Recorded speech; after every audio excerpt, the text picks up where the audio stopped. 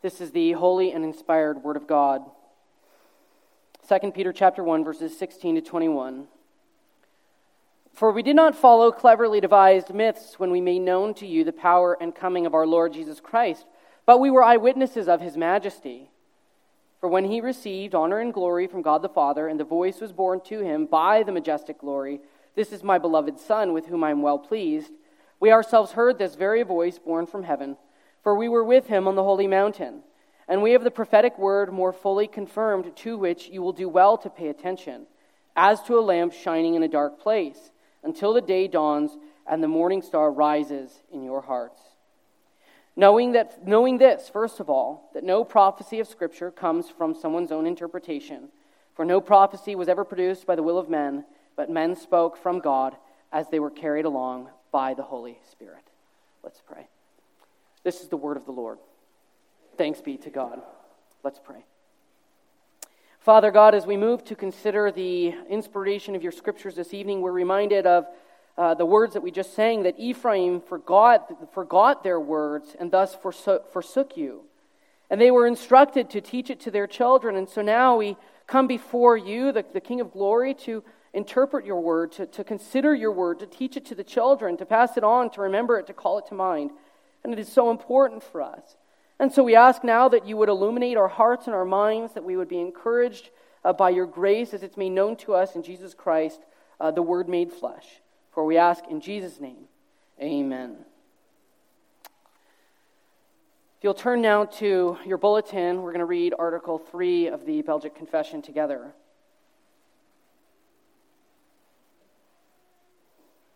Article 3. What do we believe concerning the written Word of God? We confess that this Word of God was not sent or delivered by the will of men, but that holy men of God spoke, being moved by the Holy Spirit, as Peter says. Afterwards, our God, because of the special care he has for us and our salvation, commanded his servants, the prophets and apostles, to commit this revealed word to writing. He himself wrote with his own finger the 2 tables of the law. Therefore, we call such writings holy and divine scriptures. We have 3 points for this evening that we're going to move through. The first is the Word of God, just looking briefly at the doctrine of inspiration itself.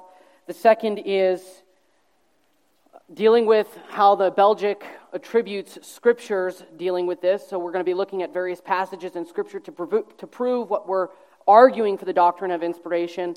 And then we're going to move to discuss its relevance for us, as the confession says, the special care that God has for us. So first, this Word of God.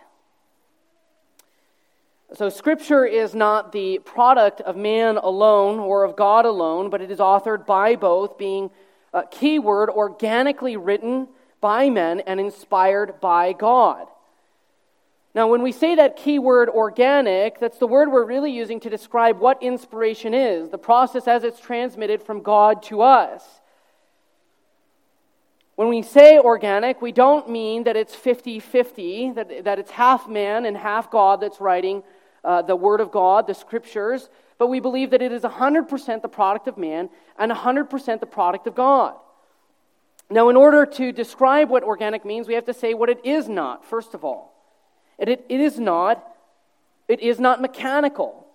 God does not, in the process of inspiration, override human will and override human agency or take control or possess the human writers in order to record and write what's written in Scriptures. It's also not speech to text. God wasn't sitting there telling them each and every word that was to be written.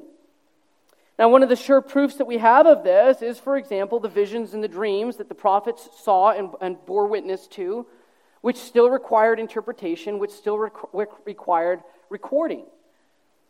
That tells us that inspiration cannot be, what some would argue for, mechanical. This kind of overriding or speech to text, whereby God takes control or possesses the human writers, as it were. They become as robots. They searched, as 1 Peter says, they searched and they inquired carefully. They wanted to know what they had seen and what they had seen meant. And they discussed it, and they brought it to bear upon the people in their own words and in their own thoughts. But to leave it here leaves it skewed towards maybe a human authorship to the exclusion of God. How can the words of fallen men be properly considered the Word of God if God is left out of it, if it's just their thoughts, if it's just their words? Scripture says clearly that the Word of God, that prophecy, that Scripture is breathed out by God. So how can what they write be considered the Word of God, the inspired Word of God? Because God sanctifies the natural gifts, personalities, histories, language, and cultural inheritance of the biblical writers. He does this so that the words, the ideas, and the intentions are properly speaking on one end of the spectrum their own. It's not as if they weren't thinking and feeling or ruminating on the very words that they wrote. If it's not God's possession of them so that they are not in control of themselves, if it's not God overriding their will, then they're still thinking and feeling and volitional beings who are interacting with the things that God is giving to them, the knowledge that God is giving to them, or the visions that God is giving to them. Now, sinful men can interpret what they received from God and record what God breathed out to them authoritatively because God has sanctified them for this purpose all their lives long. As they wrote and as they spoke on the things that they were given insight into, it was things that they actually thought or felt, especially in response to the knowledge given to them by God. And so what we find in Scripture is not inhumane, though it does have superhuman origin, but it is the words of men to mankind.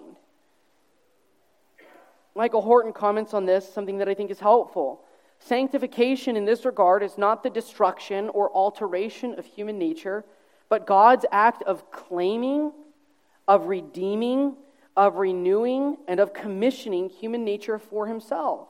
The divine word always remains in and through human words, not just alongside them or overwhelming them. So in this way, God is operating organically through the authors. He's sanctifying their natural gifts, their experiences in life, their knowledge, their understanding, in order that they can write the Word of God without error, as authoritative for commanding all that we need for life and righteousness. Now this brings a problem. How can they write on that which is secret and mysterious and not revealed by general revelation, right? This is why we need divine authority, divine revelation. General revelation is insufficient for this. Genius, insight, understanding on its own, human limited capacities cannot ascertain the redemptive work of God in Christ Jesus on its own. So this requires that God come down, that He actually breathe out or inspire both the ideas as well as the words themselves. Now this idea of God's inspiration of the idea and the word is something that we call verbal plenary inspiration. It means that it's not merely man's words and God's ideas that He's given them access to, but the words themselves are God's words. So they would not know these things if it were not from God and if God had not given them the words and the ideas themselves.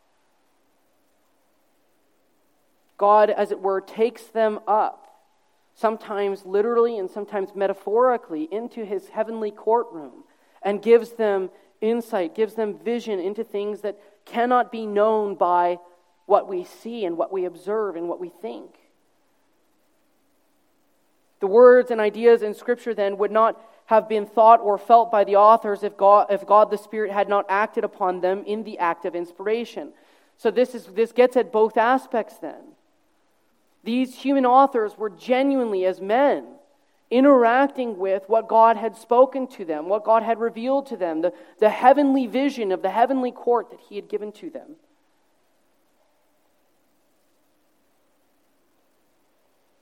Finally, in covering the doctrine of inspiration, So we've covered what's called verbal plenary inspiration, that the words as well as the ideas, that it's organic, that God sanctifies their natural gifts. We come to perhaps what I think is the most important part of our doctrine of inspiration. It is a Trinitarian act. It's a Trinitarian act like what we witness at creation. The Father speaks. The Father speaks the Son. The Father speaks the Son through the perfecting agency of the Holy Spirit. The Father speaks the Son through the perfecting agency of the Holy Spirit. So Scriptures then, as we saw this morning, are all about Jesus.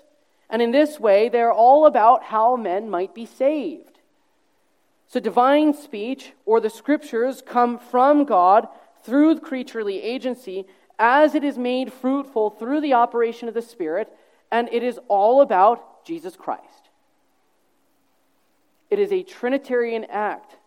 God the Father, Son, and Holy Spirit operating in such a way that we might have a word that is authoritative. Now, we're not just making this doctrine up. We're not just saying this so that we can have an authoritative word. We're not just saying this so that we can have explain the origin of Scripture. The Scriptures themselves teach and prove the doctrine of inspiration, as the confession notes, as Peter says, and as God wrote with his own hand.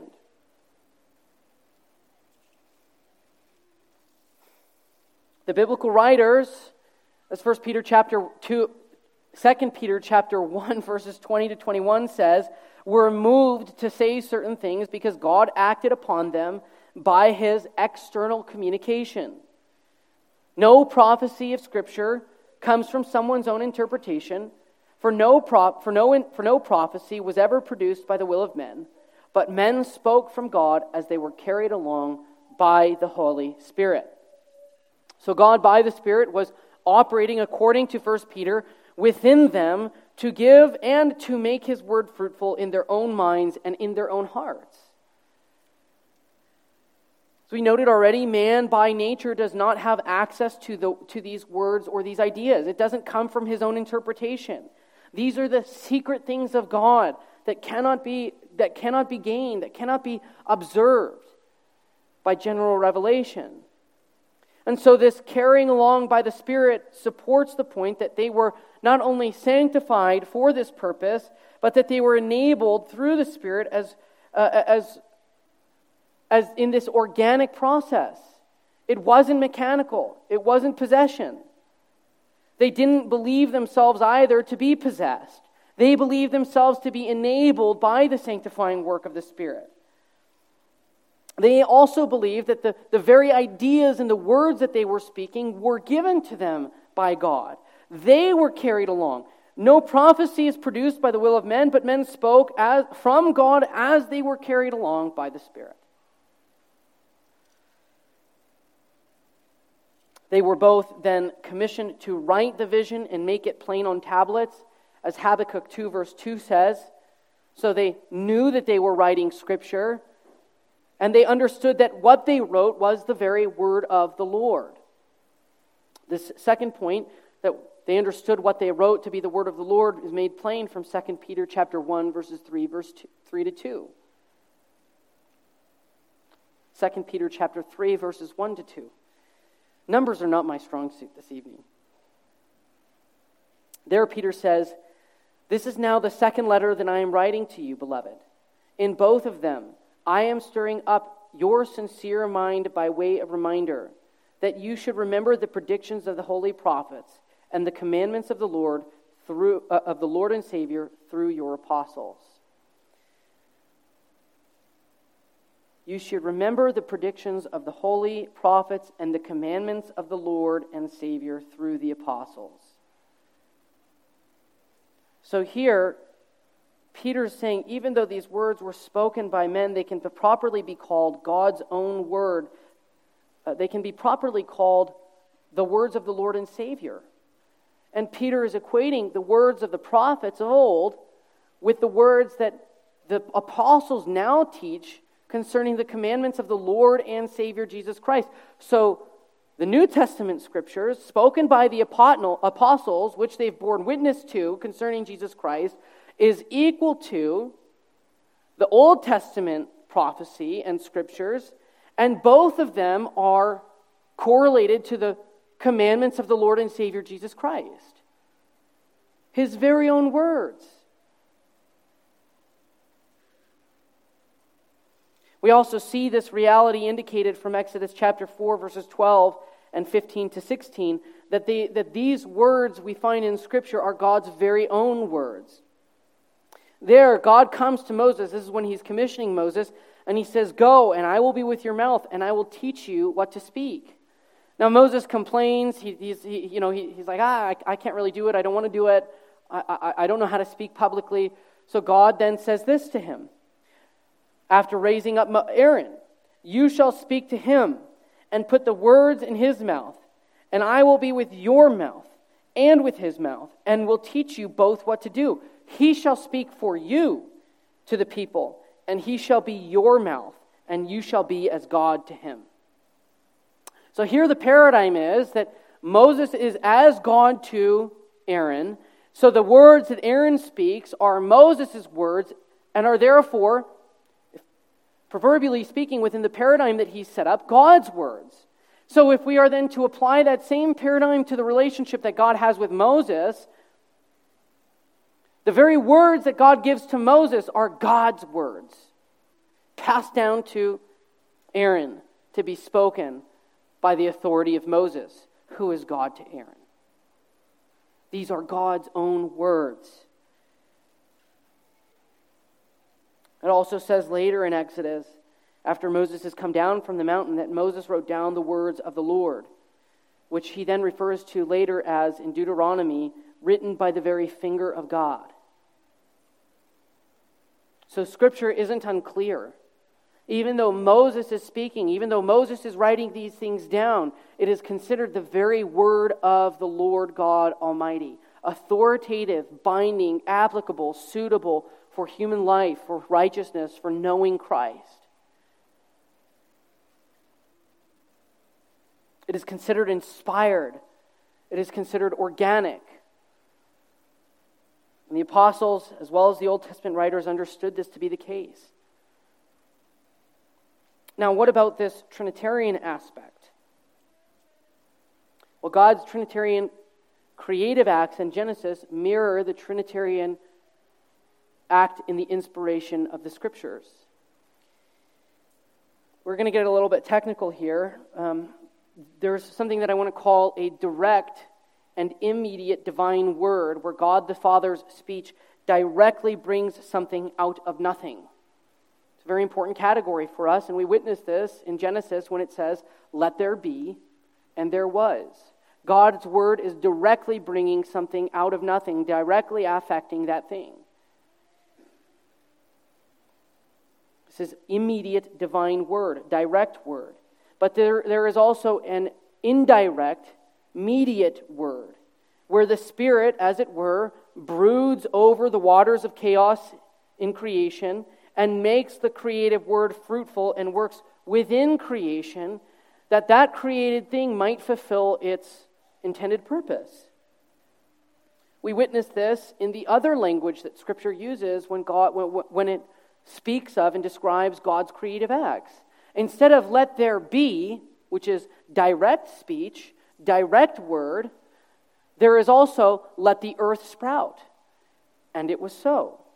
There's a difference there. There, God is calling creation itself to do what it was created to do. And this is what we would call an immediate or indirect Trinitarian act and Trinitarian word. So the inspirations of Scripture is an indirect and immediate act of God, particularly the Spirit, where He is calling and enabling men, sinful men, to, as it were, sprout a divine word in order that it might be so. The Spirit is indirectly calling men to sprout a divine word, and it is so. Now we see how in this paradigm, it's all about Jesus. If God's work in creation is Trinitarian and Jesus is the center, it's also the case in Scripture. He is the Word that was spoken at creation, just as He is the Word spoken by the Father in the Scriptures, and made fruitful by the Spirit in the Word that we have, that we read each and every Sunday. So Scripture is organically produced by God the Father, God the Son, and God the Spirit through the free and full will of men who are given access to and spoken to by God in His self-disclosure, in His self-revelation. And what they wrote were God's very own words given to man, who spoke from their hearts, words that were made God's authoritative and error-free word by the operation of the Spirit. And at the very center of that word is the Father's speech about the Son, made efficacious, made authoritative, made fruitful by the operation of that Spirit.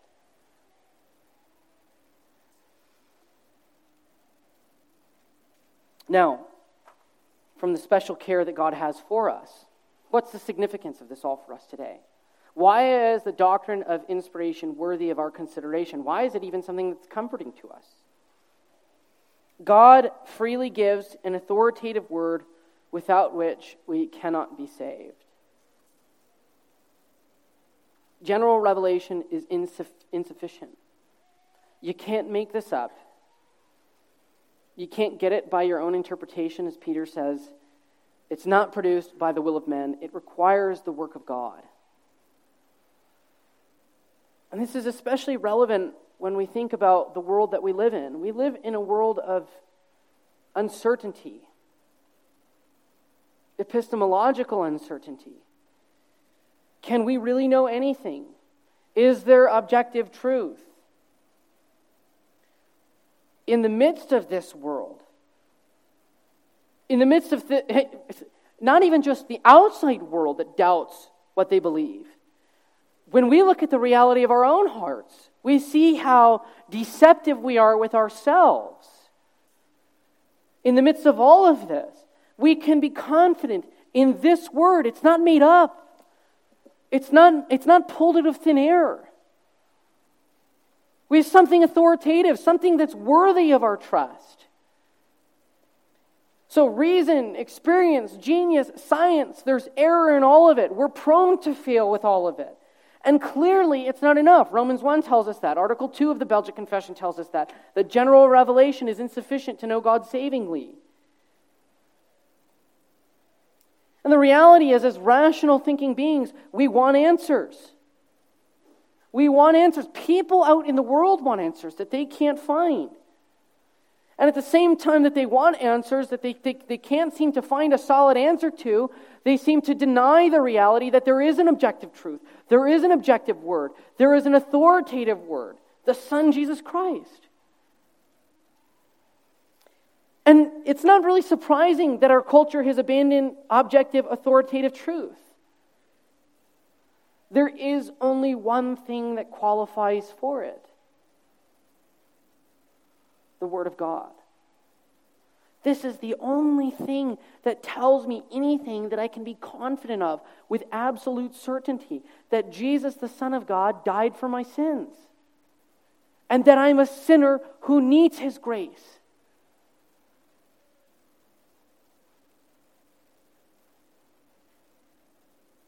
So we need something from outside. I think of Ecclesiastes chapter 1. A generation comes, a generation goes, the sun rises, the sun goes down, rivers go round and round and round and round. All of earth is filled with this just kind of circular futility. And the answer in Ecclesiastes chapter 1 is that we need something from outside of us, the incarnation of the Son, to come and bring new creation, to come and end this endless cycle. So this tells us also that we don't just need the incarnate. This is actually a play. We don't just need the incarnation of the Son. We need the incarnational Word.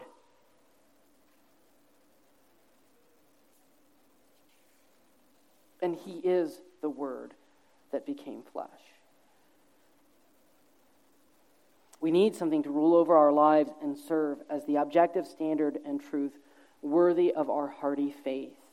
And God freely gives us an answer, and it's an authoritative one that we can believe because it comes from him.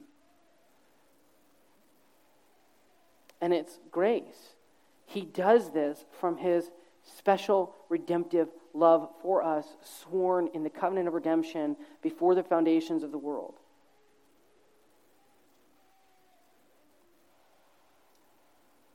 Now, even though God is infinitely removed from us, he gives us his word suitable to our understanding, and it's all about how men can be saved. That's marvelous. We don't even have the light to interpret general revelation or our own nature rightly, but the God who is infinite in his knowledge and in his being, far above our apprehension, condescends to make himself known to us in baby talk. He gives us a word about salvation that we can actually understand. It's suited to our capacity. And he does this by writing through sinful men. He accommodates to our needs when he gives us his word, so that we can understand what it is that is ours in Christ Jesus and what that word means.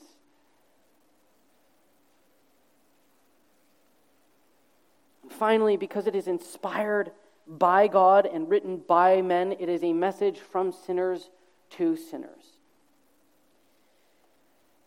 I think sometimes a word from a friend who has suffered or has gone through something that you're suffering presently, who understands your anguish, is the most encouraging word of all. I understand what you're going through. I've been there. Scripture is written by men like who Isaiah, when they witnessed God's glory, understood their unworthiness and sin.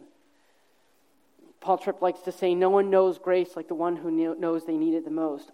Isaiah knew grace because he saw plainly as he stood in the heavenly court of God just how unworthy he was to stand there.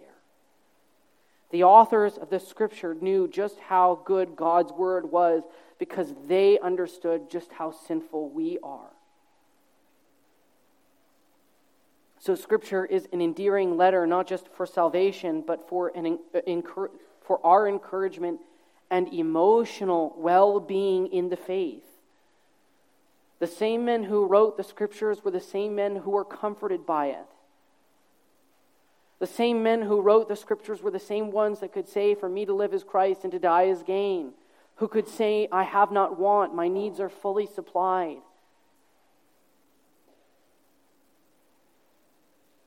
So the Word of God is something that we should be thankful for, something that we can be confident in, and something that should lead us to recognize God's grace, his love, his kindness, and his tenderness to us. Let's pray. Father in heaven, the psalmist proclaims, I have hidden your word in my heart that I might not sin against you. So we ask now, as we have considered the authority of your word and its origin as being inspired, that you would hide that word, that you would hide Christ in our heart, that we might not sin against you. This we ask in Jesus' name. Amen.